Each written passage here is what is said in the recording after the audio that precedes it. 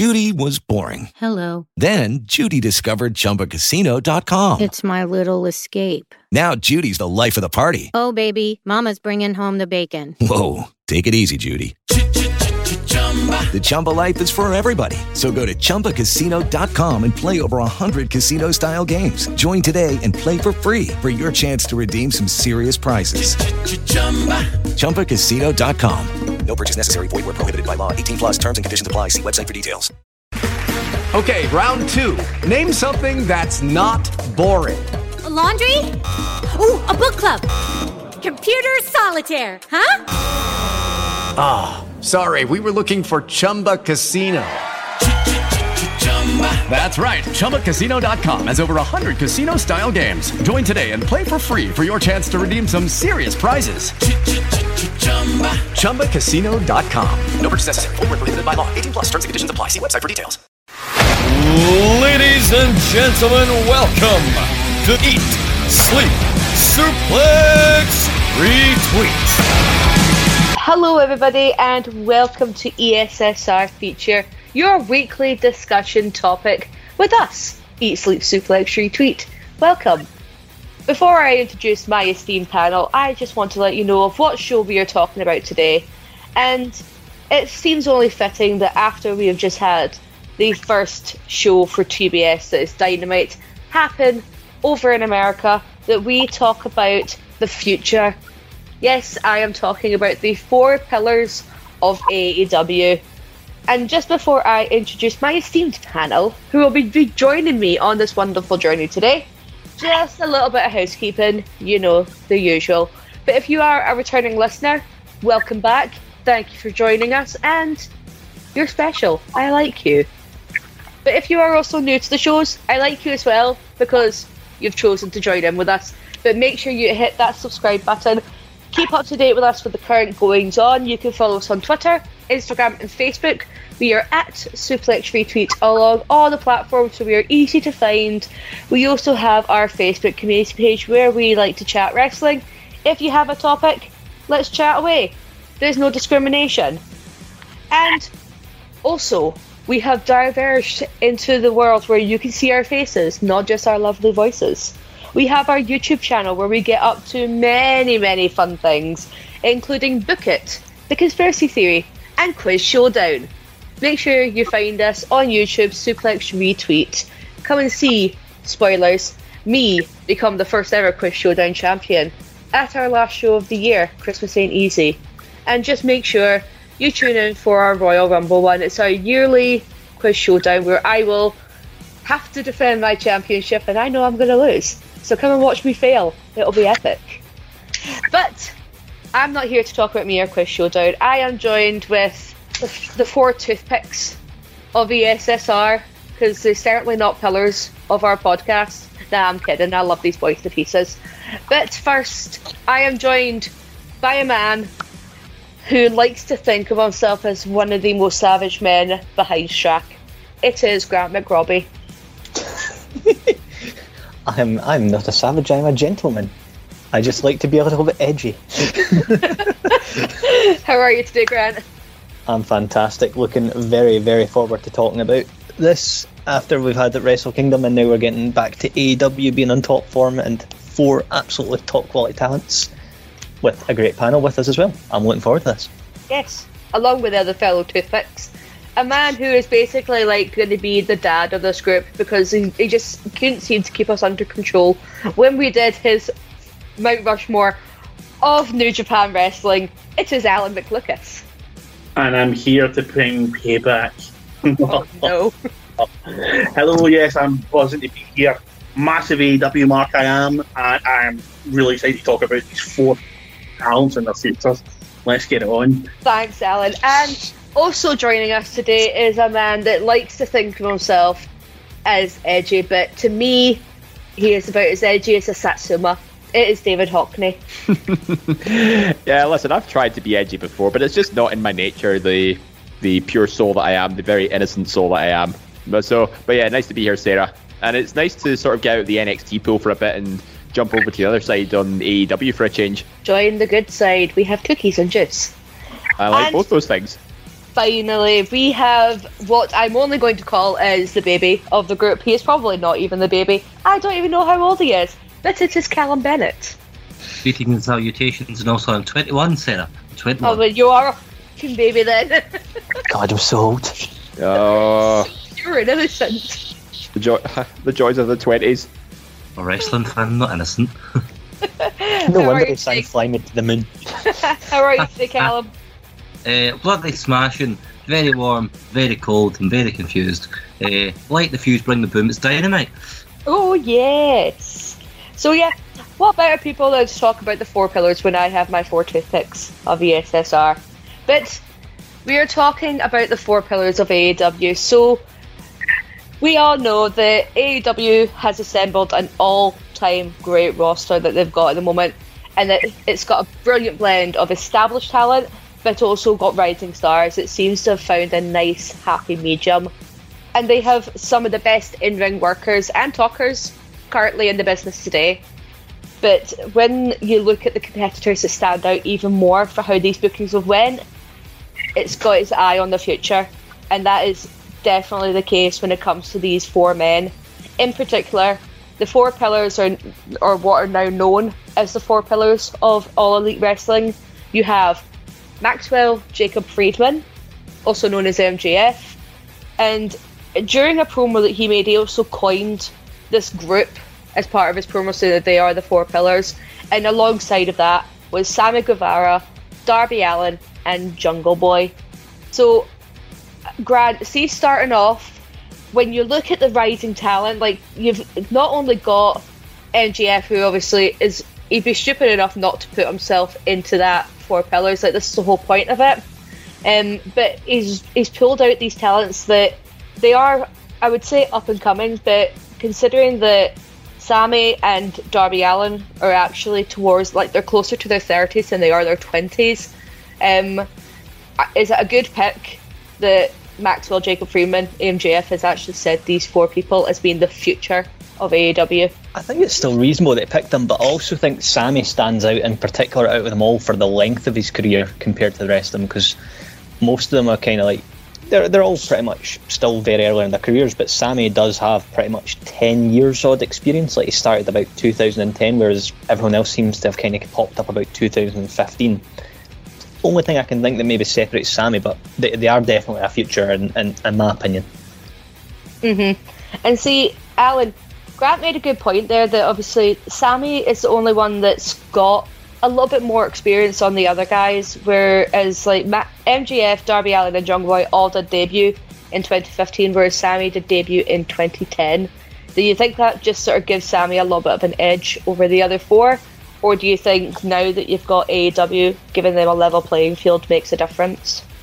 Initially, yeah. I mean, Sammy got to open the first of a Dynamite with Cody and put on a hell of a performance, even though he never came out the victor. But as we all know, Cody never goes down. He's like John Cena, he's always picking up at 2. But as you know, AEW is now going into its 3rd year. I think it's plain to see they're all probably at a level playing field now. They've obviously all had great success in other aspects, like Jungle Boy being the first competitor to get to 50 victories. You know, and he's won the tag titles, you know, as well. Sammy's been the TNT champion. You know, Orange has done really, really well. And, you know, in MJF, I mean, the promo work for the boy is just up there with some of the very best. And for me, him and Baron Corbin are the 2 top out heels in all the wrestling. So they've all done really well. But I'd say at the beginning, yes, there was an edge to Sammy getting the head start, but now no anymore. No chance. And Dave, Alan just said it there, that like Darby Allin, Sammy Guevara, they've both been TNT champions, and Jungle Boy is a newly crowned, much to your distaste, AEW Tag Team Champion, whereas MJF has yet to actually win a title besides the Dynamite Diamond ring. Do you think that makes a sort of difference in the whole 4 pillars? Not necessarily, because, I mean, sure, you can win a championship, but it's all about the impact you create, and nobody has made a much bigger impact than MJF when he has a microphone in his hand. Like, I remember just before we recorded today that I actually went back and watched some of MJF's old promos, and I was so engrossed by them that I actually paid less attention to some of the other guys' accolades. Not that there weren't huge accolades, but you give somebody a microphone and they deliver like promos on TV with such eloquence and also a little bit of hatred in their voice. You can't help but watch and think, what the hell is this guy going to say next? And he's already been featured in some high-profile matches. You know, he faced John Moxley for the AEW World Title before. He's took part in the Blood and Guts match along with Sammy Guevara. And he won that match as well. So it's not like his lack of winning a championship has harmed him. It's the fact I think MJF's had more of a bigger presence on TV, and he's capitalized on the big moments where it matters. And Callum, see from your point of view as a wrestler, like this has obviously got to give you a lot of inspiration for, you know, your own career in the making. It does give me a lot of inspiration for me being a big, strong wrestler, man, as I tell all my friends. That watching the young talent rise and do all the crazy flips and stuff, I mean, it terrifies me and I can't do that. You know, I'll stick to holds and punch people in the face. But I think all the collective four pillars are great. I mean, every time I hear four pillars, though, I keep thinking of the All Japan four pillars, but a lot of newer fans will think of the AEW instead of All Japan, unfortunately. But hey, all the wrestling's just very good, and I'm a wrestler, hopefully debuting soon. Oh! And hopefully we'll all be there to watch you debut, Callum. Because at the end of the day, all these wrestlers had to start from somewhere, sort of like in the position that Callum's in. But we'll start off with talking about Darby Allin, as named as one of the four pillars. So Darby Allin is currently at the age of 28. He's actually about to be 29 tomorrow. Funny enough, at this time of recording, it's his birthday tomorrow. But he debuted in 2015 after being trained by Buddy Wayne, and he made his debut it was actually late 2014, 2015, for a small wrestling promotion in Oregon, before moving on to have different ranges in his career, consisting of being part of Evolve against Ethan Page. He's wrestled Brian Cage. He's also had a match against Dave Christ's Sami Callihan, like all these sort of people before even coming close to being at All Elite Wrestling. I will admit I was not familiar with who Darby Allin was.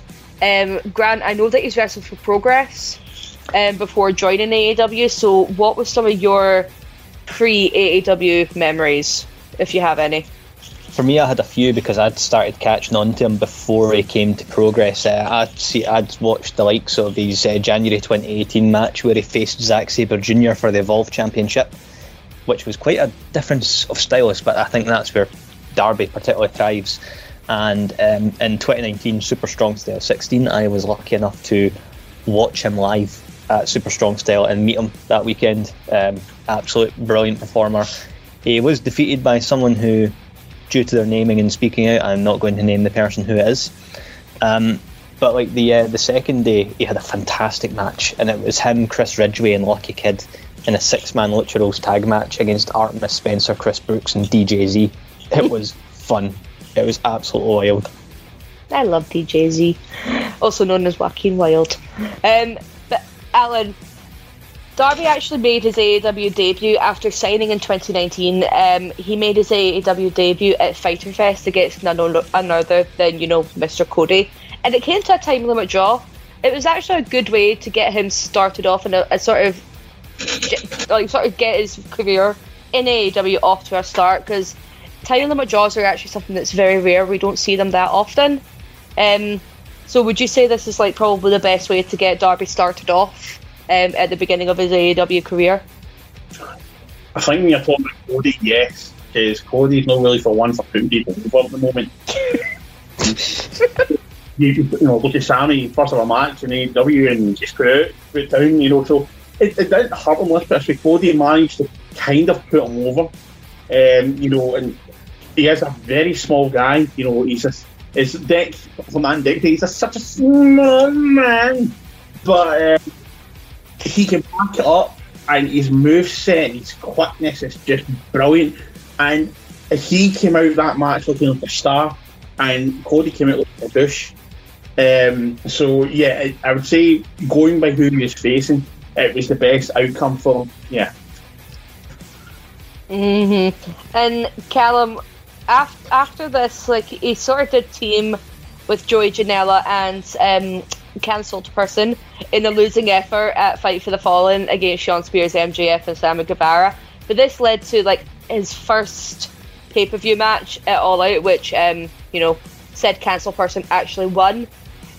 This is when we sort of thought that there was going to be more of an extreme side to AEW, which obviously Darby is one of the people that can bring that to the division. But is there anything that you've noticed in general, just from like the style of matches to that it does seem is actually a little bit different than the other markets out there? I'd say that with Darby, it's the case that I don't think he's got any care for his own well-being, so it's very I'm going to coin this phrase, it's like Lucha Libre but in crack. The only way I can really describe Darby Allin's style of wrestling, I mean, I think he's a great wrestler. I mean, if I wrestled him, I'd snap him in half, but that's not the point. Anyway, I do like him. I think the coffin drop is fantastic, although it terrifies me. He terrifies me. I don't understand how he's not broken his spine yet on TV, but he's captivating. His wrestling certainly glued to the screen. You can't really look away when Darby's wrestling. So, but other than that, I think he's great. And Dave, see throughout the progression as well, like Darby Allin being in the first ever casino ladder match at Double or Nothing, obviously that was won by Brian Cage, but you see him go into a rivalry with Brian Cage, also teaming up with that time the AEW World Champion Jon Moxley, another well-known person who does not really care for his own well-being. Do you think that's, at that time, did you really think that it was going to be solely Darby Allin in sort of Extreme Rules matches? Well, not necessarily, because I mean he was brushing shoulders with winning big opportunities. As you said, the casino ladder match. He got his match with Jon Moxley for the AEW Championship as well. And then obviously, he was always within the title picture. The trying to find the number one contender. I believe it was not Fight for the Fallen. What was the one with the tournament? Was that All Out or was that Full Gear? For the TNT title. No, it was Revolution. That's what it was. Right. Where he beat Sammy Guevara in the first round and then lost to Cody. Yeah. That was it. The Darby brushing shoulders of the championships was sort of like, a sort of natural progression, but he was introduced to the audience of people who see him for the first time as very much sort of that hardcore wrestling style. He takes any chances and his body be damned with the consequences. But I do recall, I think one spot he did in particular, we did a coffin drop onto an actual coffin, and he went straight through it. I thought if he gets up from that, I mean, this guy's got some grit about him. So I think that was like probably my sort of main turning point for Darby, when he wasn't afraid to take these big risks and he could just get up and keep going. Because I remember when I first saw him with the face paint, it reminded me of that meme where the kid goes, "I like turtles." I like turtles. Yeah, that's the one. Something that really stands out as well when it comes to Darby Allin is the promos that he makes. Like, this is something that you don't see a lot of the time. It's sort of like noir type black and white that, it was something that probably make David Campbell jizz every single time he watches this sort of thing. But Alan, see just the types of promos that Darby has done. Like, for an example, when the black and white segment, he was walking down a forest road with thumbtacks in his back, and then he decided to climb up on the top of a bridge and jump into a river. Like, it's not something you see every day. No, he's very unique, and especially like, obviously now he's partnered with Sting and he's under Sting's influence, which I think is going to just help his career massively. There's a lot of foreshadowing with that. The way Sting used to cut promos back in the day. Obviously Sting wasn't jumping off bridges and then but yeah, it makes him stand out. And, you know, I think what also helps as well, especially like all the four pillars, I always believe that their intro music helps make the character, helps make them a star. Darby has got one of the catchiest tunes out there. You know, it really helps, and it sets his character and his tone and everything. And, you know, the promo works really well with the music, even though they never used, but when you see the promo and you hear it, it all builds his character around perfectly. So yeah, it's really, really he's really effective at it. I'd probably say, you know, in regards to his video packages, he's possibly the best one up there, maybe outside Jericho in AEW. Mm-hmm. I'll open this up to like the rest of the guys, but is there any particular promos that you've seen by Darby Allin that's really stuck with you? See, I never really saw him as sort of a promo guy, like with his unique film noir style, because obviously I think there were some promo guys on AEW that just sort of cut straight to the point and just don't beat around the bush or mince around their words, etc. So I think Darby sort of really captivates him with his unique look, his entrance, and all the crazy stuff he pulls off in the ring. Like, I mean, coming down to the ring on a skateboard as well, I mean, it's not...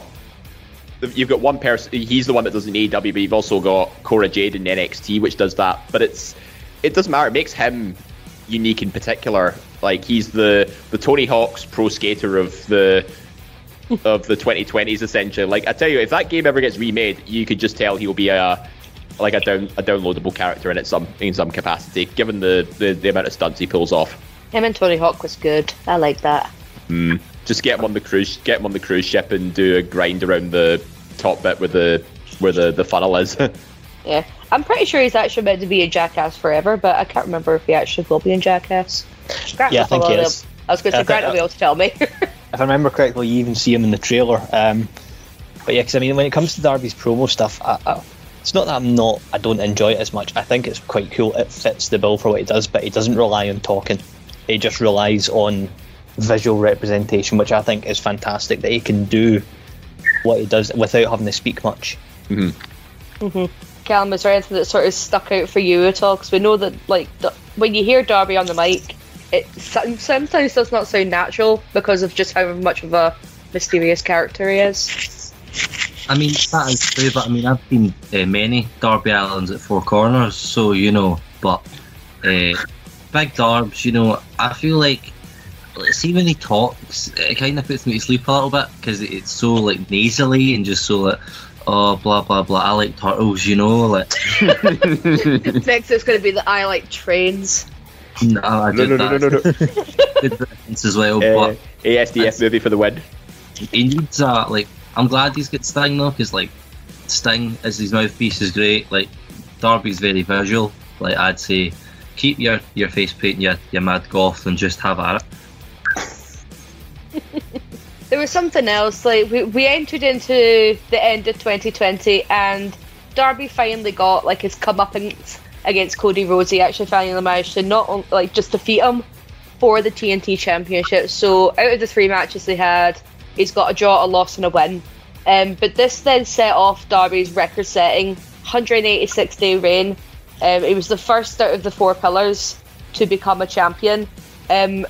Alan, see that record-setting reign, it sort of made the TNT Championship not feel like a mid-card championship, kind of like we most feared to begin with. Yeah, I mean, also it's designed to be the mid-card, but because we can defend it week in, week out, and then the quality of matches were excellent. I mean, that was a really good match between Cody and Darby. So, I thought, you know, the record was really, really good. You always kind of learn now that whoever holds it is never holding it long, but the fact that he got, you know, nearly 6 months with it is, you know, it's quite impressive. And I think it'll be some time before you find somebody who'll beat that. Mm-hmm. And see, his teaming up with Sting as well. See, when there was the rumours of Sting possibly coming to AEW, was it Darby Allin the first person that came to your head when pairing those two together? I'll just open that to all of you. Well, I think the face paint sort of gave it away on that one. Like, obviously Darby has that, you know, that sort of barren wasteland with the tree sort of paint design on his face, and usually it's either his whole face or half face. His face is very sort of like skull shaped or sort of very just bleak. desolated lands. And Sting's promos in like when he was due to arrive in WWE were sort of something similar, except he had obviously had the Raven cry to go along with it. So, and the color scheme, the black and white, it wasn't just like different colors for different weeks. It was always that film noir black and white sort of color. Like those two pairing together were like they were like salt and pepper, putting them together. It was probably the most ideal pairing you could get that would take on the mantle of sort of mentor and student. And I mean, who better than the icon Sting to sort of mentor like a young guy who's not afraid to take risks, but still has that sort of dark loner persona, but yet sort of brings it all to life in the ring. And we'll just quickly round up on Darby Allin before we talk about the other guys. His ranking for 2021 out of the PWI 500 was number 14. Considering that was the first time he was actually ranked in PWI, it's a good way to start off, wouldn't you think? That's a solid start, especially for the fact that he also had that big match with Punk as well. Well, there's that as well. Like, he had a pay-per-view match with CM Punk, who had basically, it was his first match in 7 years, and it's a great honour to put on Darby's shoulders, I would say, for having CM Punk's match, like his first match back. Yeah, definitely. I think Darby also got the Dynamite Award for Breakout Star of the Year in 2021 as well. Yes, so yeah, he's had a fair good crack at accolades just in the past year alone. So we'll move on to the second pillar, one of the more older ones out of the four bunches. We have the lovely Sammy Guevara, who is 28 years old and made his debut in 2010. Fun fact, he was actually trained by Booker T. So can you guys remember Sammy's first match in AEW when he came out dressed like a panda? Yes. He was so cute, wasn't he? I love the fact that he brought the panda thing back over from like PWG and that for, because I remember seeing the panda stuff like beforehand, so I was like, it's different. So the place that Sammy Guevara he made his major promotion debut, he actually appeared in NWA, and he has also appeared as a AAA tag team, like on a dark match with, I'm pretty sure it's Laredo Kid, and he lost against Primo and Epico. That was some of his first starts in wrestling. He's also wrestled on Impact. He's actually wrestled for PWG. He's done I'm pretty sure he was in the Battle of Los Angeles 2017. Got to the quarterfinals of that. So he had like a fairly decent career. He was also part of Lucha Underground for a while, back when that was between 2018 2019. Because again, Sammy Guevara, with him having that sort of Latina heritage, I'm pretty sure his dad was Cuban and his mum was Caucasian American, but growing up in Texas as well, it is sort of a more southern state. But we'll talk about when he first signed with AEW.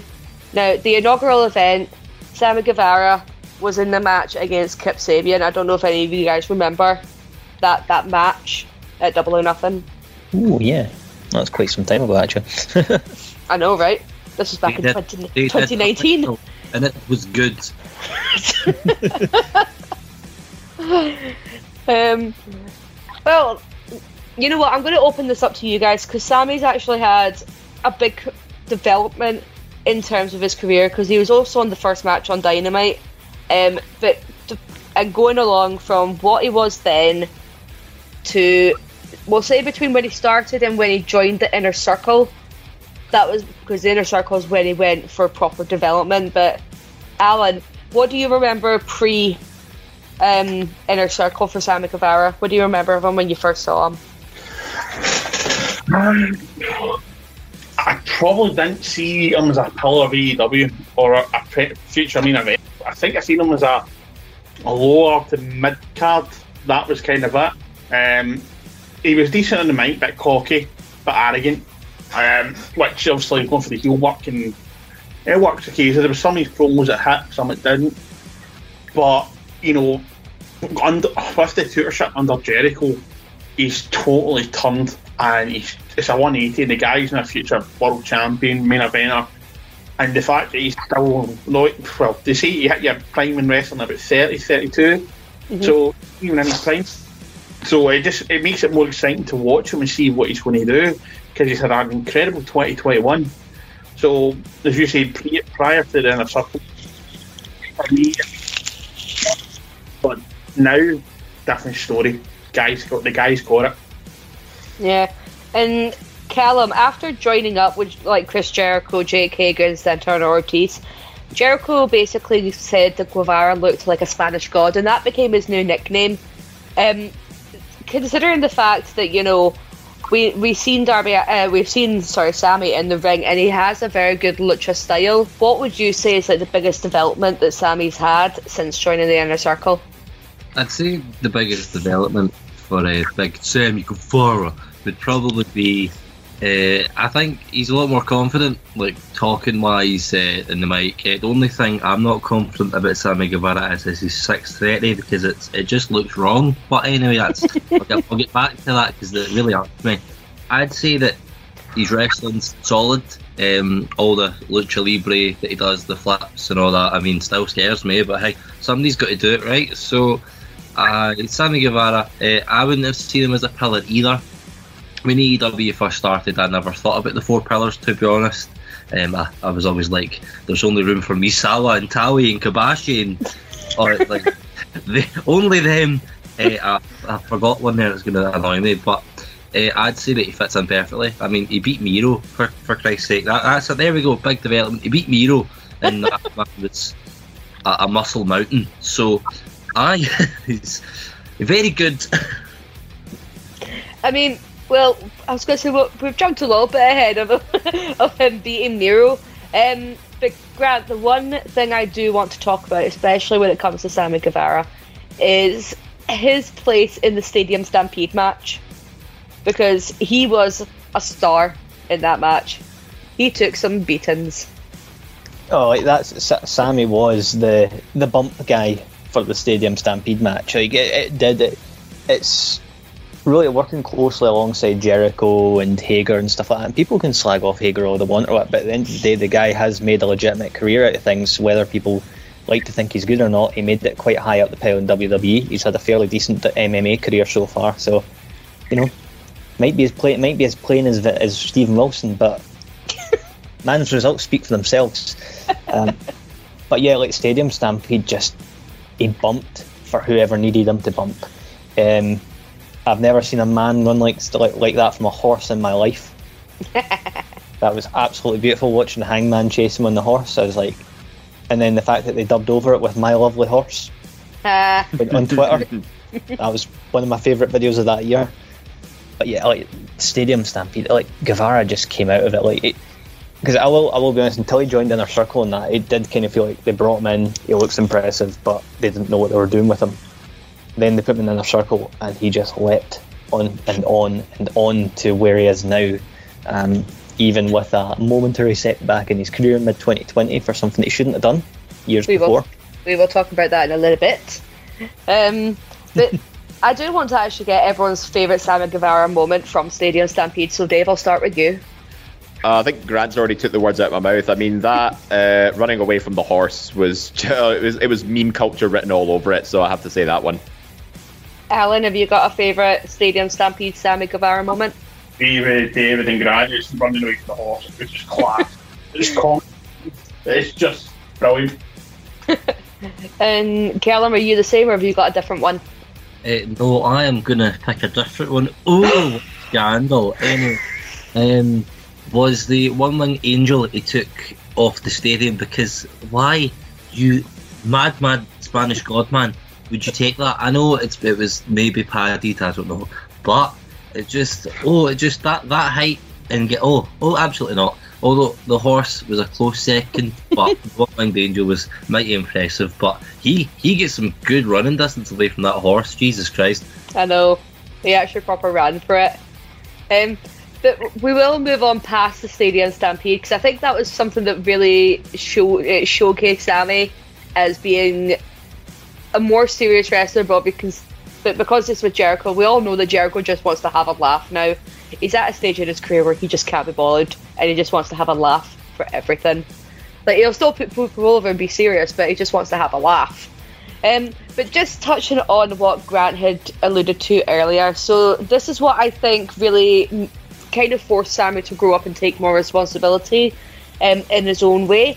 After it came to light during the Speaking Out movement, that he had actually made an inappropriate joke saying he wanted to go rape Sasha Banks when he was doing a podcast in 2016. And so this was outed in June of 2020, and Sammy was actually suspended by AEW after that was revealed. And what he had done, he had made a YouTube video apologising and taking full accountability for it, and even spoke with Sasha Banks and apologised to her, and came to a mutual ground, which I think, in terms of actually doing this, on top of the sensitivity training that he had to do, and his weekly pay was donated to a women's centre in Jacksonville during the course of his suspension, I think kind of forced him to sort of grow up and take more responsibility, and I think that's where everything proper changed for Sammy. I don't know if you guys agree with me. I see with Sammy, always felt like one of those diamonds in the rough, this very uncut, unpolished talent of potential, and that's why I think Jericho took him under his wing. He just needs a bit of polishing up, take down the sort of rough edges, and then he could evolve into something great. But he still had that sense of immaturity about him, despite being one of the older ones in these four pillars here. And obviously the Speaking Out movement was such a controversial sort of time for the wrestling industry as a whole. So even when when it's men sort of making inappropriate comments like that, he was sort of made an example of, and saying this sort of talk towards anybody will not be tolerated. But I think at least he had the maturity to sort of take that as a learning curve and serve his suspension, do the sensitivity training, and his pay getting donated as well. He obviously can't take back what he said, but I think the fact that he was able to learn from it, I think that's something to respect him for. And I don't know if the rest of you guys agree that this is what made Sammy grow up and take accountability for himself and what he says, because at the end of the day, he is being a role model now. 100%. I think it was, because when you look at how a lot of people reacted, some people got defensive in that. He just held his hands up and went, "Yeah, I've fucked up here," and he didn't try to use any excuses, because it was something from at the time like 4 years earlier. But instead of going, "Oh, that was 4 years ago," he done the right thing, which I feel went a long way in general. Because obviously I followed a lot of it on Twitter. There's some people that have never accepted it and never really trusted it. That's fair play, because everyone's allowed their opinion. But I feel a lot of people agree that it's like, well, what he done exactly as he was told. The fact that he done and spoke with Sasha Banks, huge sign of maturity, and yet ever since then, he's definitely been. It's there. You can see like a sort of a sense of maturity come out of it. Yeah. Sorry. No, sorry. He came into AEW as a boy. I mean, he might have been 25, 26, but he was a boy, and he is definitely a man. And I mean, speaking out, moving those who've been named, he seems to be the one that the guy went, right, yeah, I'm wrong, and he's went to rectify it. And I think he's the only one that's kind of justified himself in trying to rectify it. There's not been many that I can think of who have been outed and tried to do the right thing. So huge props to him. No, absolutely. And Callum, we're going to talk about one of your least favourite things about Sammy Guevara with his 630 senton, because I'm going to move on to this feud that he had with Matt Hardy, mainly the resulting of what happened in the match on Dynamite that happened when he tried to do a 630 senton through the table. Oh, brother. Right, where did I begin? Where did I start?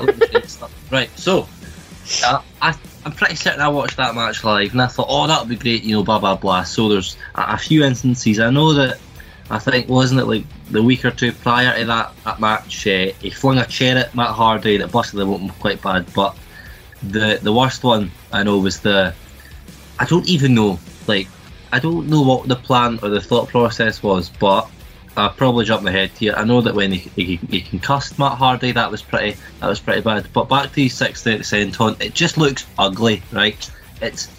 Now I can't do it, right? Because I don't know, I'm 5'11" and I'm built like a brick shit house, so I can't do a 630, right? But usually, isn't it supposed to be you go forward? He kind of tilts and turns into it, and it scares me. It freaks me out. I mean, I've actually paused it mid 630 senton. His face looks really funny, but I don't. His 630's ugly. I don't like it. I'm upset now. Thanks, Sarah. Well, sorry, you mentioned it, and I was just like, well, he did the 630 senton through a table. I had to mention it. Like all over again. But see, with this, the whole, match that was going on with Matt Hardy sustaining an injury, obviously, I'm pretty sure that was the Broken Rules match that happened at All Out. It wasn't really exactly the best thing to happen, especially for, a feud that was actually going to be quite a shit hot, Dave, but do you think that they sort of handled that in the best way that they possibly could? And this is talking about Matt and Sammy, not, backstage who probably told them to continue. Again, I think that's slivers of that immaturity still coming out. I don't know if... I mean, there was a nasty bump that Matt Hardy ended up taking in that match. And it caused a lot of stir online, particularly with, how the fans reacted to it. I don't know. I have mixed feelings on this one because, I mean, sure, Sammy might have been on the losing end of it, because the match was able to continue. But, I can't help but think, maybe one of the guys would have said, wait, he's really hurt here.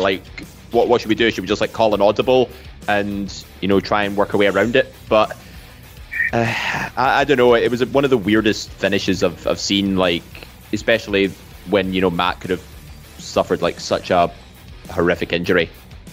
Mm-hmm. Then, Grant, what's your hot take on it? Well, I love the 630 senton that he does to people. I absolutely love it. So deal with that, son. But yeah, this feud, it just seemed to start, stop. The momentum never, and I think they should have cut their losses early. They should have really just the things like the injury and that, and we're talking about the fan reaction and things like that. Let's not forget how pissed off Matt Hardy's wife was. That's true. That's true. What isn't he pissed off at? But that woman is angry. That is that woman against the world, man. Yeah, well, with all fair, she's pregnant all the time, so she's got a right to be angry. Wow. It's like someone hit copy and paste and they kept on replacing the ink in the printer. But yeah, I mean, that whole feud, the impressive thing is, despite the fact that it was stop-starting that, it's never quite derailed either man's full momentum in the company. That was a feud that could have potentially really, well, not so much for Hardy, but for Guevara, that's a feud that really could have cooled people down on him and kind of put him off, but nope, bounce back. We'll move on to sort of a little bit more recent. It was the second ever Stadium Stampede match. Again, Sammy having some great moments, and he actually won the match for the team, basically going full circle from being the pin guy to being the pinner guy, and basically keeping the inner circle together. It's a nice thing to see, Alan, isn't it? It's just sort of come full circle a little bit. Yeah, a bit of a redemption story. We all love a redemption story. Also, I think it showed that Sammy doesn't now need the inner circle. He's got the capability to go forward himself and push himself towards that main event picture or back into the TNT picture if he needs to be in it. And it was really nice to see. And again, he did really well in the match. It's a really good match again. And yeah, I think it was really the sort of kick-off we needed. It was it gave him the momentum also to go in. He had some good feuds, and then he went on to win the TNT title. So, I mean, he's done in the world of good, and it was the best thing for his career. I mean, it fucked my sweep up, that one. I won't lie. I pissed him for a while. but it was a great redemption story. Yeah, does everyone feel the same? That it was a big redemption story, especially the whole growing up after the Blood and Guts match that Sammy Guevara forfeited the match to, save Chris Jericho's life, even though he basically died anyway. But it's a nice come full circle. Chris Jericho get thrown off the cage through that cardboard panel with a mattress below it. He died. You can't expect them to die. It's Chris Jericho. Oh my God. It's wrestling. It's still real to me, damn it. He must die for her entertainment. But yeah, so we all agree that, we'd love a good redemption story, and this actually moved on to when Sammy Guevara, obviously not counting his lovely in-fight TV, message boards, just silently speaking of what he's going to be doing, which is a nice sort of thing to do during the break for the fans for the ones that are at AEW. But Sammy Guevara completed what seemed to be the impossible, in that he defeated Miro on September 29th, 2001, on an episode of Dynamite, and he beat the Redeemer, Miro. Was everyone shocked, or did you see it coming? Who did you think was actually going to be the first person to defeat Miro? Not Sammy Guevara. Yeah, Miro was in such a good run at that point, given that, the whole Redeemer angle sort of helped him bounce back from the angle with Kip Sabian and best friends, essentially. But yeah, him as TNT champion was it reminded me of his run as US champion, in that it took a particularly special talent to knock him off his perch. And I mean, I didn't expect Sammy Guevara to be that one, be the guy to do it, but I think this has sort of solidified Sammy as a standout singles guy after, obviously breaking away from the Inner Circle Pinnacle feud. But yeah, this definitely was sort of just the next step up in what's already been a continuously maturing performer over the last few years. Mm-hmm. And Grant, Alan, did you think it was going to be Sammy to defeat Miro? I thought it was going to be someone else with the same initials. I thought it was going to be that other big boy, Stevie G, rather than Sammy G, but... Oh, yeah, because Stevie G will be able to do that. He can barely tie his own shoelaces. See Laura putting the Velcro on for him in the morning. Well, that's Stephen Wilson, no Stephen Gerrard. Oh, sorry. Whoops. Whoops. But no, I had a feeling like the way they built up. If it didn't have the build before it with Fuego and stuff like that and Miro, I thought I wouldn't have seen it, but I felt the kind of quite well telegraphed it was coming.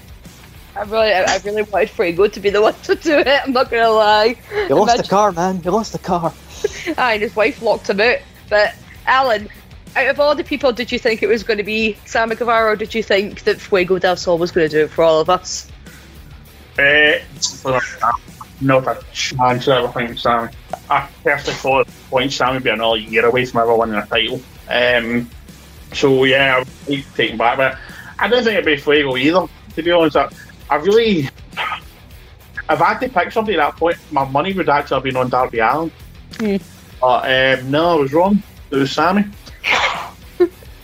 And when we look at Sammy's title reign, obviously his first successful defence was with the debuting My Daddy Bobby Fish.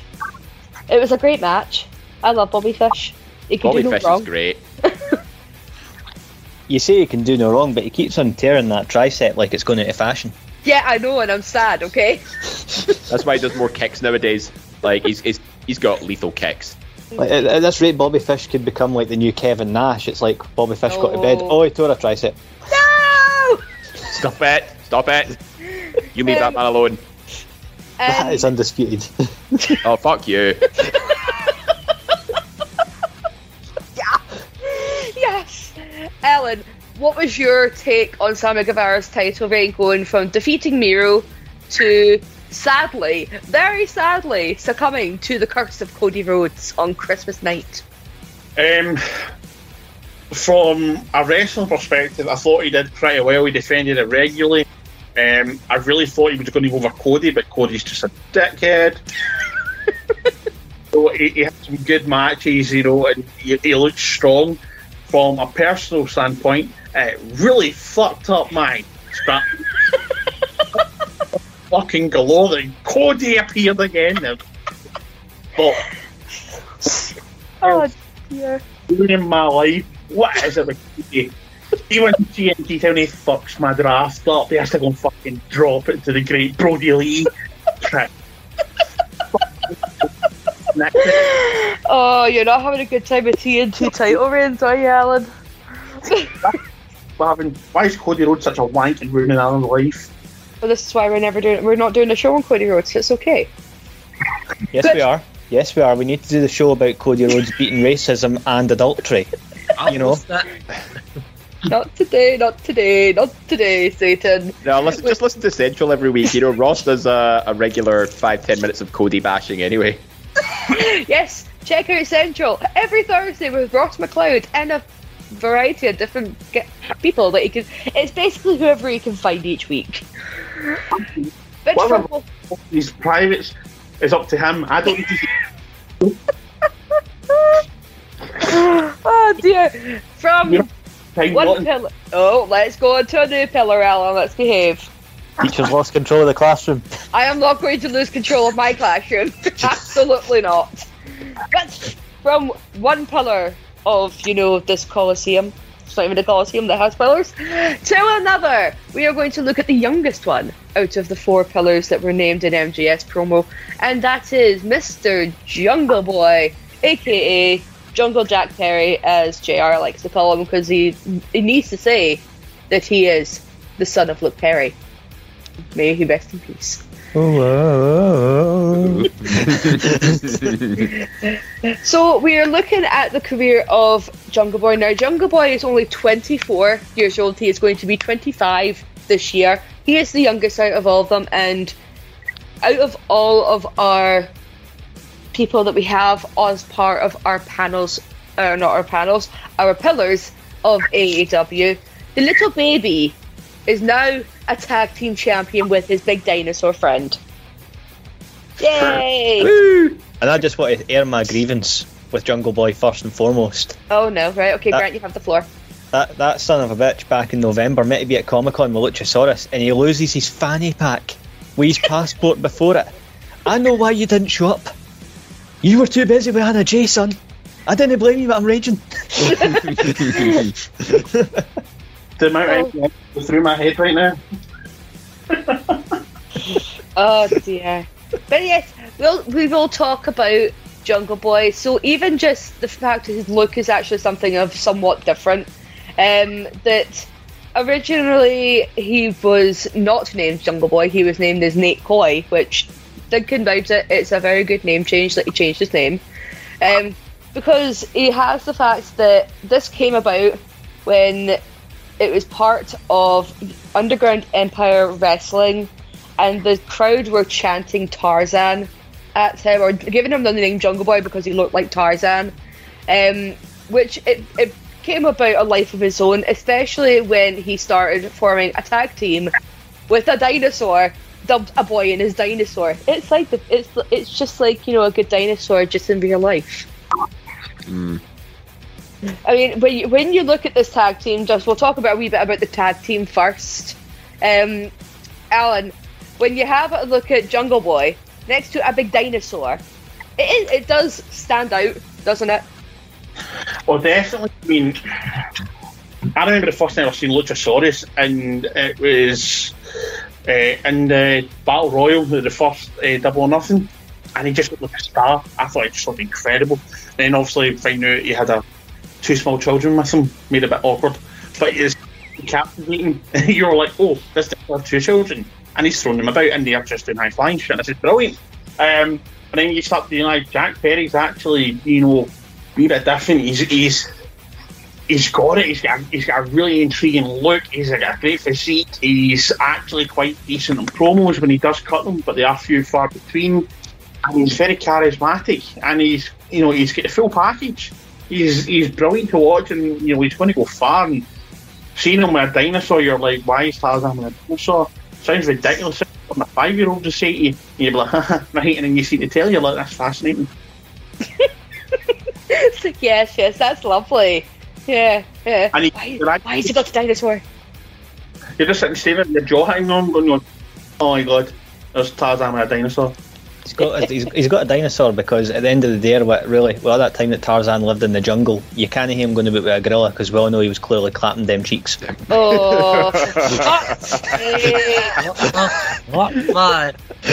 Oh my god! There you go. I've just ruined Tarzan for all you in one go. You're welcome. Well, I was going to say, we were going to talk a little bit about Jungle Boy's persona because he was dubbed as a sort of Tarzan-esque character. I mean, he's got the long curly hair, the sideburns, and just basically it's like loincloth for shorts, and that had a lot of leopard print. And originally he thought, and I quote, that the gimmick was really dumb, but he changed his mind after seeing how much people actually liked it. Also, like changing his finisher to the cross-legged STF and named it the Snare Trap, which is very, very fitting for someone who lives in the jungle. And getting the rights, Big Tony decided, I'm going to splash out for the rights to Tarzan Boy just to have his entrance theme. And it is one of the best things ever because it got him over. Like, you didn't even expect it. They had one tiny little shitty entrance and Tony Khan went, nah, I've got money. I'm going to buy the rights to this song. It just works, doesn't it? It's just one of those things, if you're going to invest in a character and you want to invest in the future, sometimes you've just got to get the wallet out and, buy the rights to the use of a particular song. If it's, and it works for somebody like Jungle Boy, he's got the aesthetic, he's got the look about it. And, with him tag teaming with like Luchasaurus and Marco Stunt as Jurassic Express, the three of them together make a very cohesive unit. But one thing I actually didn't notice about Jungle Boy until I looked it up is that novelist and screenwriter Alan Sharp is actually his maternal grandfather, which technically makes Jack Perry 1/4 Scottish. Hey! Aye, but we've already got 2 good right backs with Open Difford. Well, that's it. We're now endorsing Jack Perry because he's partially Scottish. He's one of us. Yeah, that's the new rule now, isn't it? If you're part Scottish, you have to cheer for them.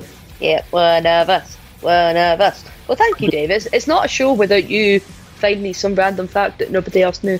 Hey, just did my job. Sorry, Alan, I know you knew it. I know, because his mum's from Glasgow. Yes. My mum actually knows his mum. Ooh! Get him on the podcast. I showed my mum, I'm like, do you recognise that guy? And she goes, no. I'm like, that's Luke Perry's son. She's like, no, it's not. I'm like, that's Luke Perry's son. He's called Jungle Boy Jack Perry. And she's like, that's not him. I'm like, that's him. Couldn't believe that. But see when you look at Jungle Boy, when he first debuted, basically it was with the upstart of AEW, and he debuted at Double or Nothing in the Casino Battle Royale, and he was eliminated by cancelled. Can't say his name. Cancelled. Did you think that he could have such a bright future in this company, Callum? When he first debuted, did you think there's promise? Absolutely. I mean, from when I first saw him, I thought, well, he looks different. He's a rather handsome jungle man person, boy person. So I thought he'll go far. I mean, I thought that he would have. I know he's tag team champion now. I thought he would have been TNT champion well into last year, but no, I thought wrong. But he's, like I said with Darby, he's captivating. You look at him and you just can't look away. Plus, his gimmick and how he looks is so different from everybody else, so he stands out. So you need to pay attention to him. Plus, he's really handsome. He is a pretty boy, isn't he? Mm-hmm. I mean, you've got to be a pretty boy if you're in a relationship with Anna Jay. God damn it. You're right. But less about his private life, because let's just face it, that does not make him a pillar of AEW. But Grant, see, when you're looking at the way that he's been presented as a tag team wrestler, that there was definitely a lot of promise, but the way that I kept comparing him to when it came to Battle Royals was basically he was the Daniel Bryan, that he would always come second and he would never win until, you know, my boy, my bae, my everything, Christian Cage, put him over and, you know, helped him win that Battle Royale, giving him a shot at Kenny Omega, the world champion. This is when you thought, this is when Jungle Boy's going to shoot to the top of the mountain. Yeah, I mean, in such a small space of time, he just went straight from like so let's face it, Jurassic Express have constantly been over since they became a team. That's been 2 years of just enjoyable. But as a singles guy, there was always the glimpses of it, of what he can do. But that was the first time where to me, it's the first time I looked and went, not like previously I kind of went, he could have something, you know, possibly.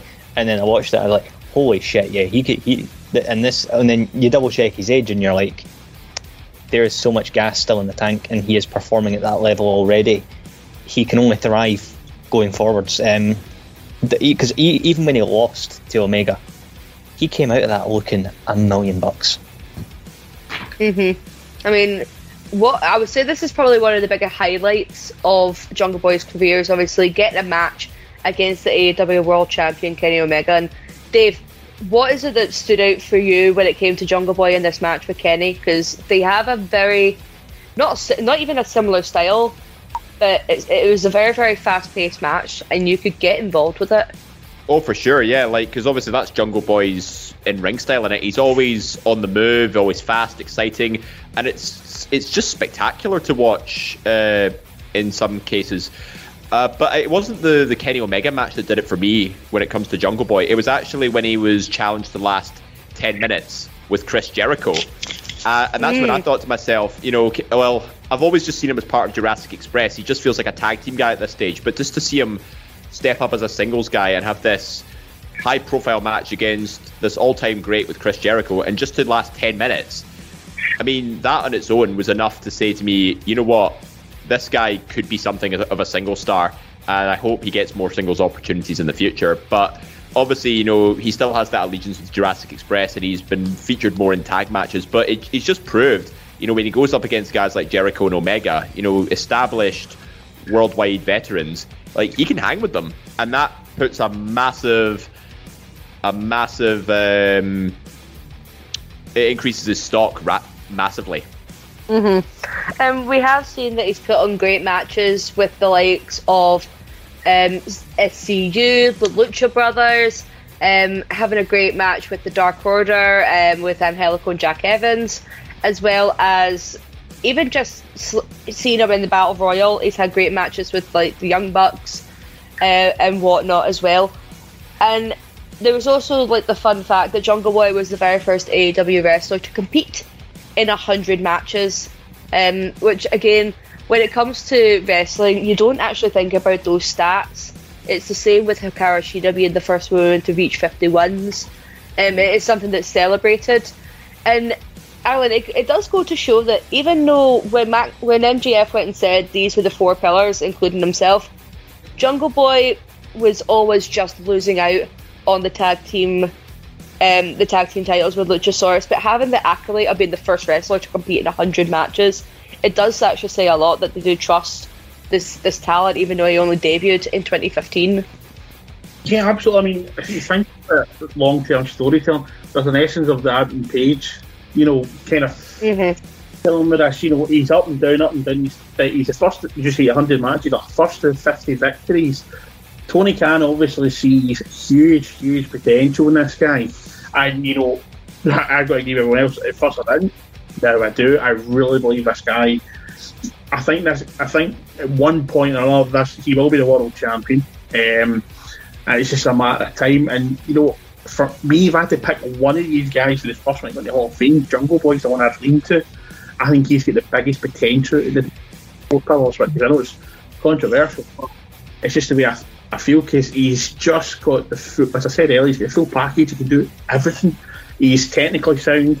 He's fast. He can pull power when he needs to.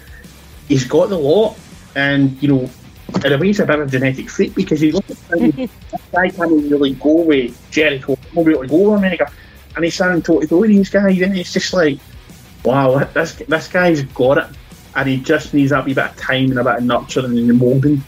And I think what for me, the only thing that's kind of left for me, kind of eventually needs to break away from Jurassic Express and have somebody like Jericho or someone in the elite of Mox, or somebody, one of the top guys to kind of mentor him a wee bit. Eddie Kingston, something like that. Not necessarily lose the Jungle Boy gimmick, but just have somebody mentor him a wee bit. But maybe that's what some Christian's kind of working on,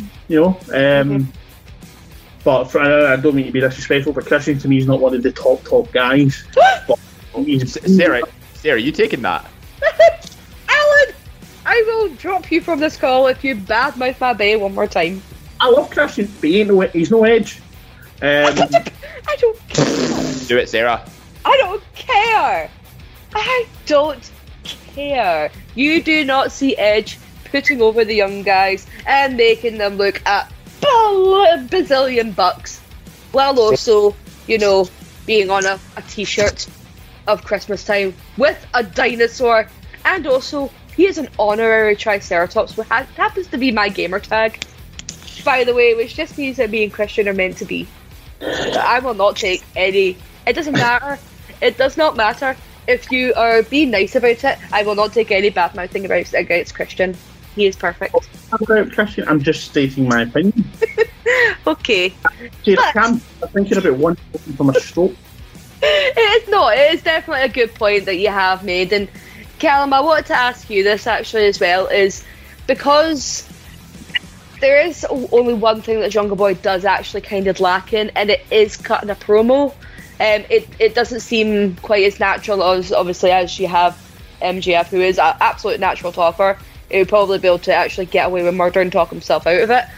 That having Christian there as a sort of mouthpiece, kind of similar to what Sting is for Darby Allin, it's a good step in the direction that we all need him to go in, especially because we do know it's going to come a time where he is going to break away on his own and leave Luchasaurus and make him extinct, and it's going to be so sad. Yes, the only downside of Jungle Boy, like you mentioned, is his promo abilities. I mean, I could promo him to death, and put out there I'm really good at promos, but anyway, I digress. So, but he's got a great look, he's different.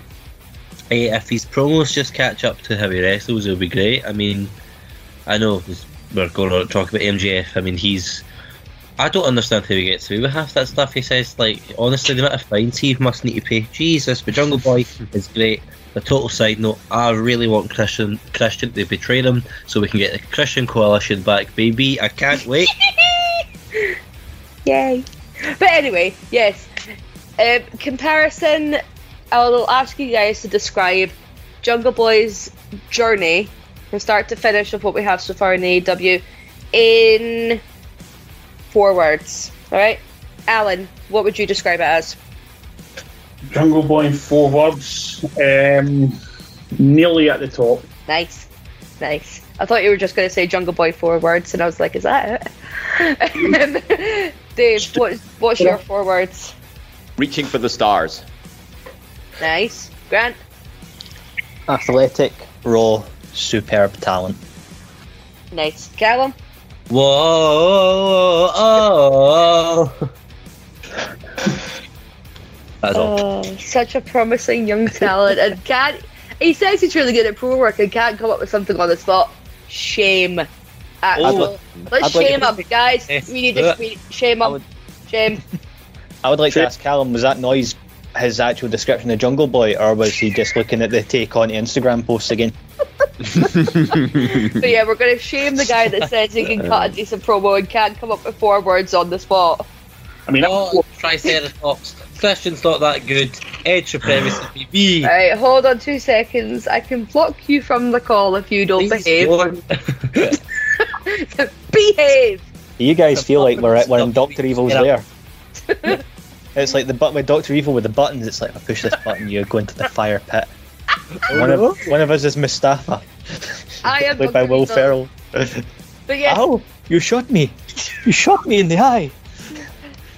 let's move on to I would say probably the one who craves the most attention, which is why we're saving him for last. And that is MGF.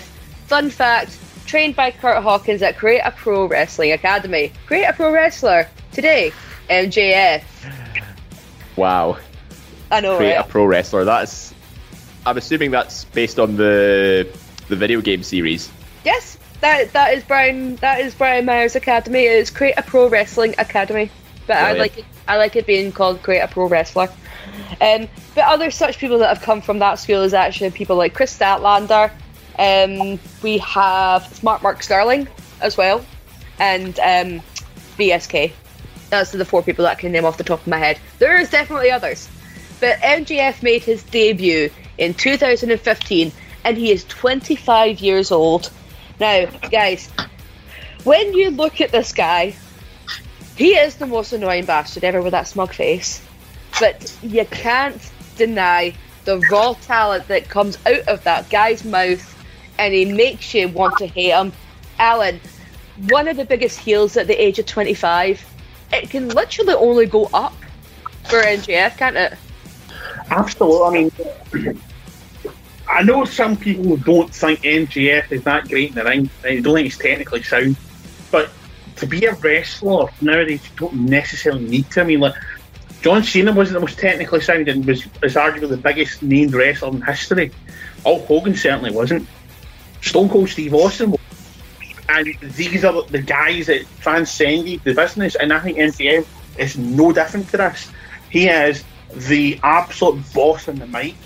I think from an aesthetic perspective, looking at the 4 pillars, he has the stronger look towards what you think as a main event or world champion stereotypically looks like. And he's said only him and Baron Corbin are the top 2 heels. They're the kind of, for me, they just kind of every week one overtakes the other, because Baron Corbin just needs to walk out, doesn't have to say a word, and everyone fucking shits on him. Then doesn't quite have that, but when he opens his mouth, he knows how to get the reaction at people, and he knows how to slate people. And do you know what? And this is going to send Grammy Robbie off. I'm sorry, but I think right now he is owning Punk in these verbal battles. Punk's brilliant, but MJF has got his number. I still think it's a wee bit half and half, really. I think Punk's been a lot more polite about it. MJF sometimes, I think, tries too hard. Okay. I can kind of, see when I'm saying, I think I'm saying his own, maybe that's the wrong word. It's like a 51-49 split MJF. He is getting the better Punk, and you know, I think because the having Punk on, he has to go above and beyond just to make sure he's shit houses and everyone. And, you know, I mean, rivalries absolute gold for these 2 right now. And MJF, I think, will be the first one at the 4 to be the world champion. I really do. I think he's just he's like the rest of him, he's got everything he needs. And he's just so good. The only thing for me that lets him down is competitiveness. Because he had the stages with Cody, and he repeated the same thing, albeit maybe slightly tweaked a wee bit with Jericho. He cannot do that again because it becomes stale. He has to come up with new ways and new methods to antagonise whoever's chasing him. Because if CV does those stages again with Punk, people are going to not his own out. But he has absolute class. No ifs, no buts, no doubt. He's class. I think that's a really good thing. We'll start off very early in MJF's career, not counting the fact that a video resurfaced in 2019 of a 2001 young child MJF singing "You Are My Sunshine" on the Rosie O'Donnell show. But we won't talk about that, because apparently MJF did not have the nerve to tell Britney Spears that she wasn't going to make it as a singer. Like that, it's just shit like that. But there was a video that surfaced in 2015. WWE when it uploaded MJF's entry for Tough Enough, to their YouTube channel. Now, has anyone actually seen that? No. Yes. Yes. Give me your hot take on it. It was good. It was interesting. A lot of fake tan. That is my hot take. There is also that, and him getting shoved by Samoa Joe backstage. As a security guard, yes. Yes. The famous MJF getting pushed aside by Samoa Joe, which must have just fueled his rage. But we will look at, like, he's competed in such promotions such as Combat Zone Wrestling against the likes of Trevor Lee, now known as Cameron Grimes, Joey Janela, and John Silver, etc., as well as holding a championship in CCW. And he's also competed in World Middleweight Wrestling, and he was champion of that promotion as well. That came along with a winning streak against cancelled Lollipop Man. Before moving on to the greener pastures, that is AEW Wrestling. Now, it was announced first in 2019 that MJF has signed a 5-year deal, which is very, very different, considering that a lot of the talent are signed and they aren't disclosed how long their deals are, but it was publicly announced that MJF had signed just a 5-year deal with AEW back in 2019 and debuted as a heel as part of the Casino Battle Royale, that would win him an opportunity at the AEW World Championship, which was won by current champion Adam Page. But looking at the fact that MJF is the only person that's out of these 4 pillars that has yet to hold a championship, however, is a 3-time Dynamite Diamond Ring holder. Now, Grant, when this was first introduced, it was very much taken from the inspiration of Cody with his Ring of Honor ring. But having this as part of MJF's heel persona, it does make it just as prestigious as having a championship. But it does feel like this is solely just for MJF.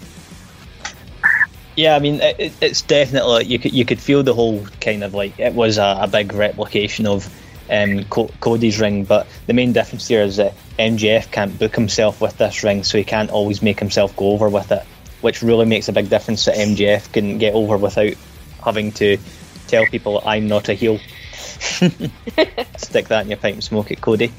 But yeah, I like the fact that he's won the ring every single time. It does feel like I honestly I'm waiting for the point where it's like next year wanting to go for it again, and MJF's going to turn around and be like, yeah, yous are competing for the MJF diamond ring this time, not the Dynamite diamond ring, because I've had it for the last 3 years. Yeah, I mean, Alan, do you think is there any other person apart from MJF that can maybe hold that Dynamite diamond ring? There's only one name that comes to my mind, and that's Ethan Page, but is there anyone else that you would think, or do you think it's solely going to be an MJF thing from here on out? I think if he is going to lose it, it has to be a heel. For me, that ring associated with being a heel, and for me, it's been the top heel. And there really isn't anyone out there. No, tell a lie. I've got one. A bit of nurturing and mentoring, a bit more of a push. Hook. Yeah. Can you see Hook with a ring on his finger? Too late. Danger. I would have said Hook. I would have said either Miro, you know, his god can redeem him with a shiny new ring, or, and this would be the one I'd bet on, Wardlow. I mean, I love Wardlow. I would just think Ethan Page, just because, you know, he is all ego. That's the only thing that would make it work for me. Imagine put the ring in guys that size. It would look tiny. It would look like a toy.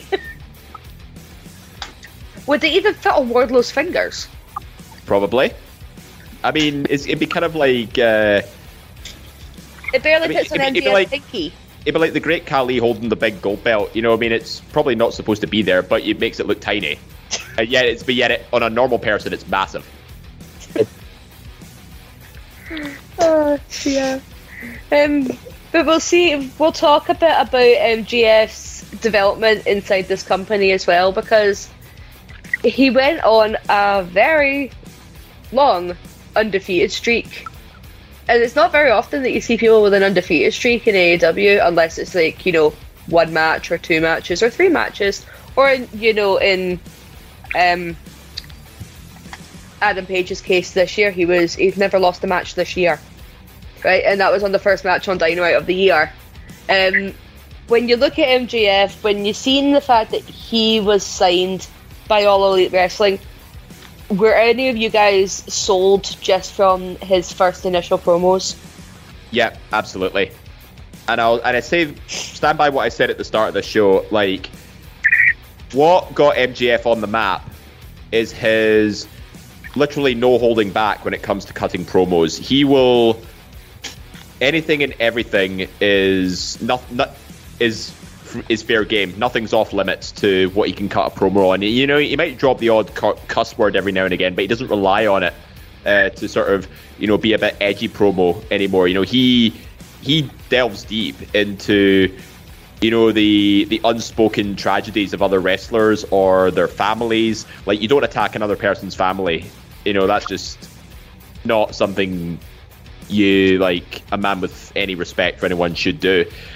But he brings up a lot of stuff that, even like the dirt sheets talk about, if anybody's looking for baggage or something that might discredit another wrestler, he finds that weak spot and he just picks at it. And that's what generates the audience reactions and the level of hatred towards him, because not only does he deliver on sensitive topics, but he delivers it in such a way, like, he doesn't stutter his words. He's extremely confident, and he says it with almost like a passionate hatred towards anybody that he deems to be beneath him, because he carries himself in such high regard. Yeah, no, there is definitely that. Alan, I want to talk about something that is for some people, for the main championship picture was a godsend, but obviously for the TNT title picture, we go, for fuck's sake. That MJF is the reason that Cody's no longer allowed to challenge for the AEW World Championship after a pre-match stipulation with Chris Jericho, because he threw in the towel when Cody was doing his match. And then he turned heel on him and, like, gave him a low blow and walked away. That is a bastard of a move, isn't it? He is a cunt and I love it. I mean, he is... See, in 20 years' time when he's done wrestling and you look in the dictionary, you see the word shithousery, it's him. With his salt of the earth face. He's just so good at the shithousery. It's amazing. Yes, the bastard's the reason why Cody has fucked me over more times than a all-star. It's just been horrific for me. But he's been brilliant. And he's so inventive with the way he just the shithousery stuff.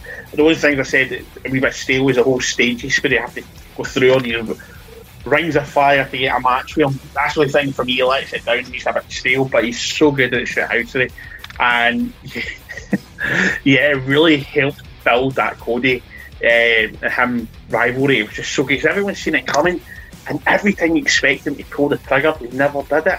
And then finally, when he did, it was just such a good pop and such a good moment.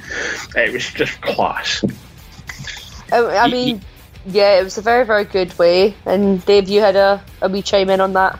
Yeah, I was just going to say, if there's anybody in AEW you want to see cut a heel promo and wonder what he's going to say next, MJF is your guy. And if I wanted to do the opposite and go to WWE, I would just listen to a Roman Reigns / Bloodline promo. Forget any other heel character on that roster.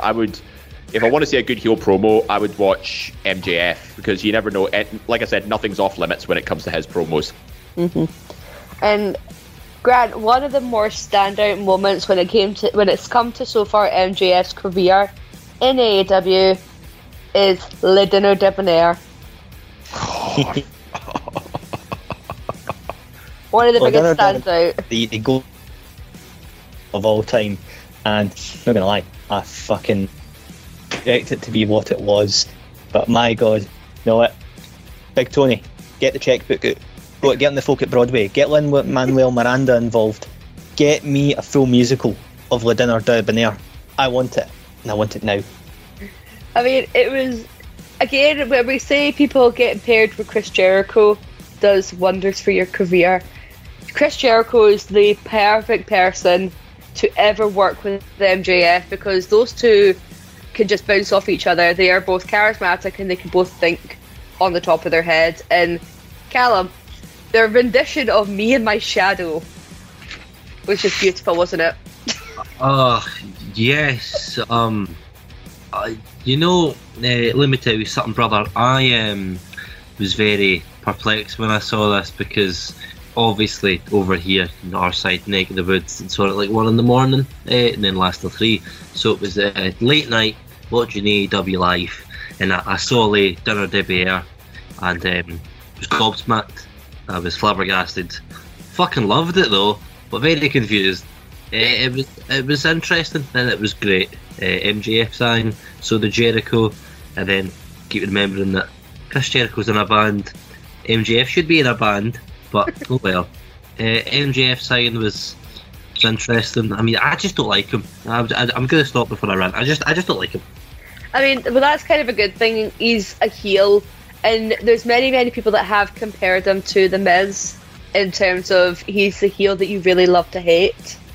But Dave, this particular storyline with Chris Jericho, it really got the ball rolling for MJF just as a character moving forward, because there was a lot of messing with the Inner Circle, especially like leaving Sammy out of plans to go to Vegas and whatnot. And then it came to the culmination where MJF had actually been planning the entire thing to break up the Inner Circle, and he started the Pinnacle when he joined up with Sean Spears, Tully Blanchard and FTR, having Wardlow by his side as well.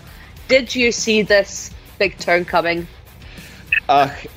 In a way, yes, but at the same time, no, because when he wanted inside the Inner Circle, I had a feeling he was probably going to pull a few strings, and I thought this would have just led to the disbanding of the Inner Circle, with Sammy, going away from it for a bit.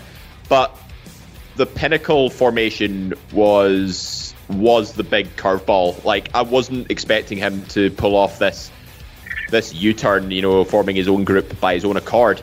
But if anything, that's just another notch in his belt on how good he can mingle with main event talent and how he treats himself as a main event talent. Because when you look at like WWE, for example, like only the most top tier guys and the most guys with the most experience are usually the ones that sort of set up their own groups. I mean, look at Triple H forming Evolution, look at Randy Orton and forming Legacy. Like, those were formed from guys who have been in the business for years. MJF has been in AEW for best part of 2-3 years now, and already he's assembled this posse of a good mix of talent to be his own group. That I find is a massive sign of somebody who's really got bitten by the main event bug and is somebody who wants to establish themselves as AEW's biggest name. And the name Pinnacle, is exemplary of that, given that these guys are meant to be at the top of the mountain in AEW. Well, that's exactly that. They are literally at the top of everything. But before we round down the show, I do want to ask each and every one of you, off the top of your head, what has been one of your more favourite MJF promos? And quoted from a very good professional wrestler, the MJF is one of the best heels. He can walk on the edge and be a heel without people calling him racist or homophobic, mainly because he can blur the lines between kayfabe and in reality, really. So, Callum, I'll start off with you. So, what's been one of your more favourite MJF promos? It was a more recent one when he mentioned Lex Luger to Sting, because then Sting whooped his ass. So I'd say that one, because good old Stinger, beat his ass, and it was just enjoyable to see. So I'd say that one for me. Awesome. Dave, what would you be saying was one of your more favourite ones? The one that really shocked me was the one he did with Darby Allin, where he referred to his uncle that died in the car crash because he was an alcoholic. And he also described Darby Allin as it was a school shooter mime skateboarder or something. Like, he basically describes him as a school shooter. Like, that's like that is so close to the line. Like, you're practically 1 foot across it, especially in front of an American audience. Mm-hmm. And Alan, what would you say is something that you brought out? There's been that many. I don't know. I mean, I like this week. The one he came out with this week, actually, just because there's just so many. How you talk about, because obviously there's the talk of WWE want him when his contract is, and he's like, I'm just going headline the WrestleMania. You know, just absolutely shithousing WWE and AEW fans and all the marks. Brilliant. I thought it was really well done, and he was trying to get under Punk's skin. I thought it was clever, because obviously Punk never made it. But I mean, there's been so many, but that's just keep my mind, because I've seen that like 10 minutes before we came on the show. So I'd probably have one.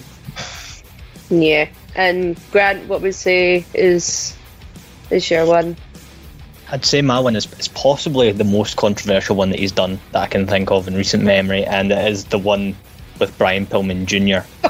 That was absolutely brutal. Like, that was because, like, let's face it, we know that I have some fucking out there taste when it comes to comedy. I've watched some fucking really, like, some comedians are just like, ooh, and that's what reminded me. It was one of those ones where I was like, ooh, like, I was like, wow, this is like really close to the bone. This isn't just like, oh, a bit of kayfabe. This feels like it's almost getting a bit real. And he blurred that line so well. In particular, I was like, I can't believe he's just looked at the ground saying that he was speaking to Brian Pillman Sr. Yep. I mean, because he basically called Cincinnati Shitcinnati, called his mother Methany, and then said he was talking to Brian Pillman Sr. while yelling at the ground. Instead of, he's not looking down you, he's screaming from below. You're like, oh my god, actually, no.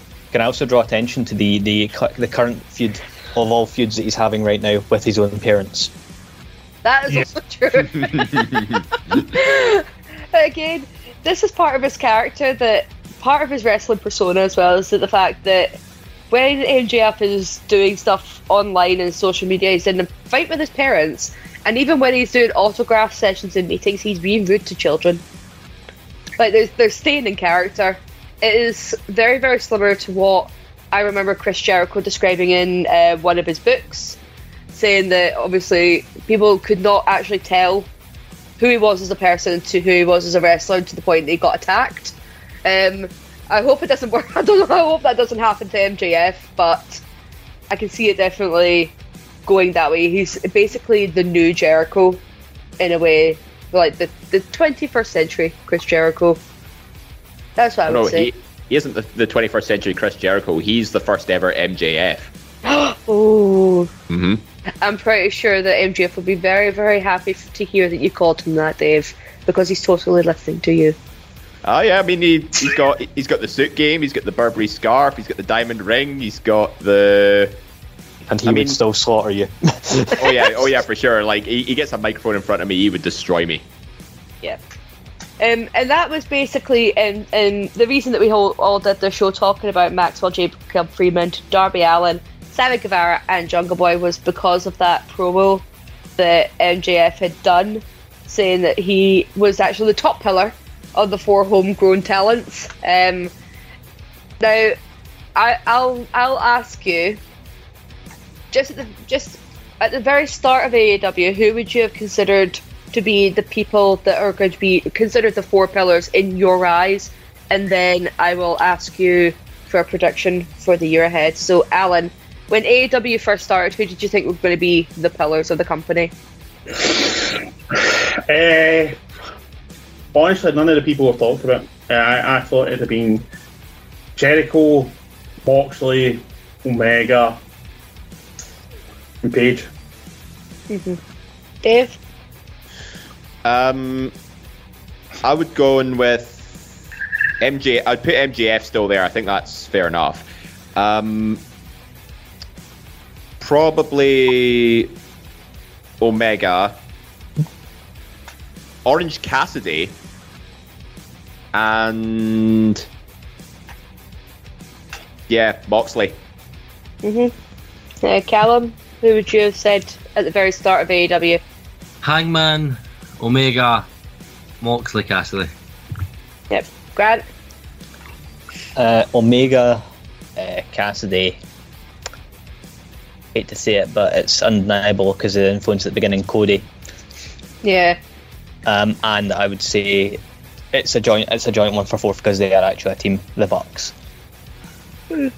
See, obviously I've not really chimed in much because obviously I want to hear your guys' discussion on everything. But so when AEW first started, I would have thought the pillars would have been Kenny Omega, Chris Jericho, Pac, and Cody, because I would have, they seemed to be very, very big on when Pac joined that company. But I will also go around, and as of time of recording, Jungle Boy has actually won the AEW Tag Team Championship, so you're not allowed to say this. But I want a prediction for the year 2022 for one of these four pillars. And Callum, I'll ask you first. Oh, cheeky wee prediction for this year. I'll say the NGF will finally win a championship, whether that's the World Championship or the TNT Championship. Okay. Dave, have you got a prediction for somebody? I'm actually going to be a bit more specific on the back of Calum's prediction, and I'm going to say MGF becomes world champion by the end of 2022. Okay. Alan?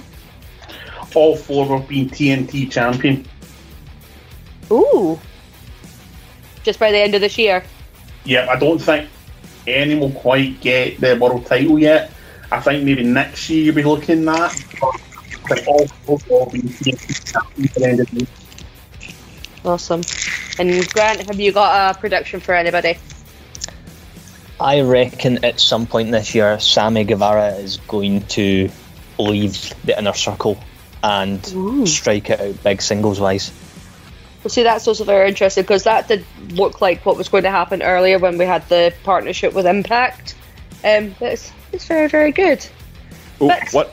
Sorry, can I just add one more thing about Jungle Boy? Of course you can, Dave.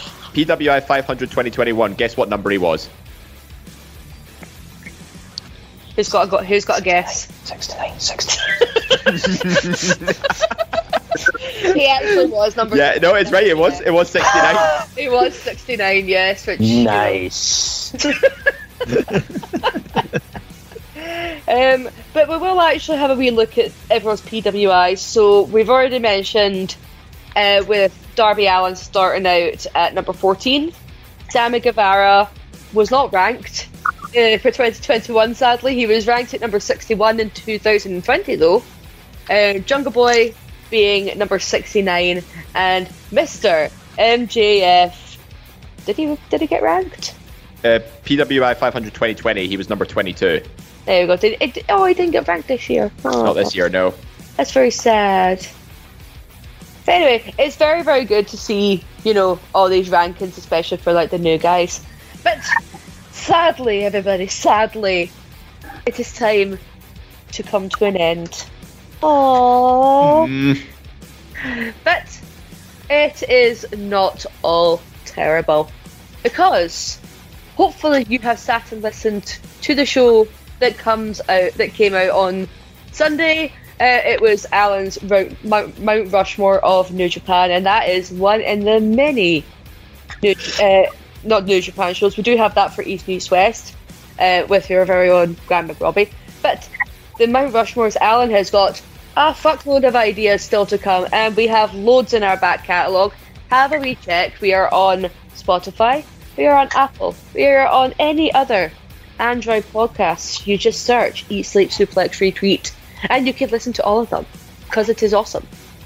But I want to thank my panel for today. So, Alan, thank you very much for your hot takes and behaving in my classroom. I didn't really behave. Thanks very much. It's been awesome. Dave, thank you very much for joining in, obviously, with your random facts of the day. Always happy to deliver. Thank you. Callum, thanks very much for weighing in on the fact that you are a wrestler in making.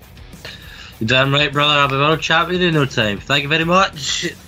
And Grant, thank you very much for giving your hot takes as well, because we all know that you have some very controversial thoughts. It's been a pleasure being on here, and to leave it with a non-controversial thought, Wilson is a gimp. I mean, that's actually toned back from what you usually say about him. But I have been Sarah. Hopefully, this has been a very good discussion for you. And if you agree or disagree with any of our points, challenge me. I dare you. Come to the Facebook community page. Challenge me on what you've heard. At me on Twitter. At Triceratops_91. I'll be waiting. And coming up next week on our feature show, we are going to start Royal Rumble season, everybody, because January is Royal Rumble season. And Gimpy Face Stephen Wilson will be taking his panel back to Royal Rumble 1982 in a nice wee look back. But don't forget, hit that subscribe button and make sure you join us and become part of the family. We love you, and I hope you have a very good day. There now follows an enthusiastic advertisement for Quiz Showdown. Hello guys, welcome to Quiz Showdown. I'm Daniel Campbell, and in this show you're going to see the members of the Eat Sleep Suplex Retweet team go through a very strange quiz. We don't know what the heck's going on with it, but you're going to have to watch to find out. Go check out on the YouTube channel now. That was an enthusiastic advert for Quiz Showdown. Sports Social Podcast Network. Okay, round 2. Name something that's not boring. A laundry? Ooh, a book club. Computer solitaire, huh? Ah, sorry, we were looking for Chumba Casino. That's right, ChumbaCasino.com has over 100 casino-style games. Join today and play for free for your chance to redeem some serious prizes. ChumbaCasino.com. No purchase necessary. Void where prohibited by law. 18+ terms and conditions apply. See website for details.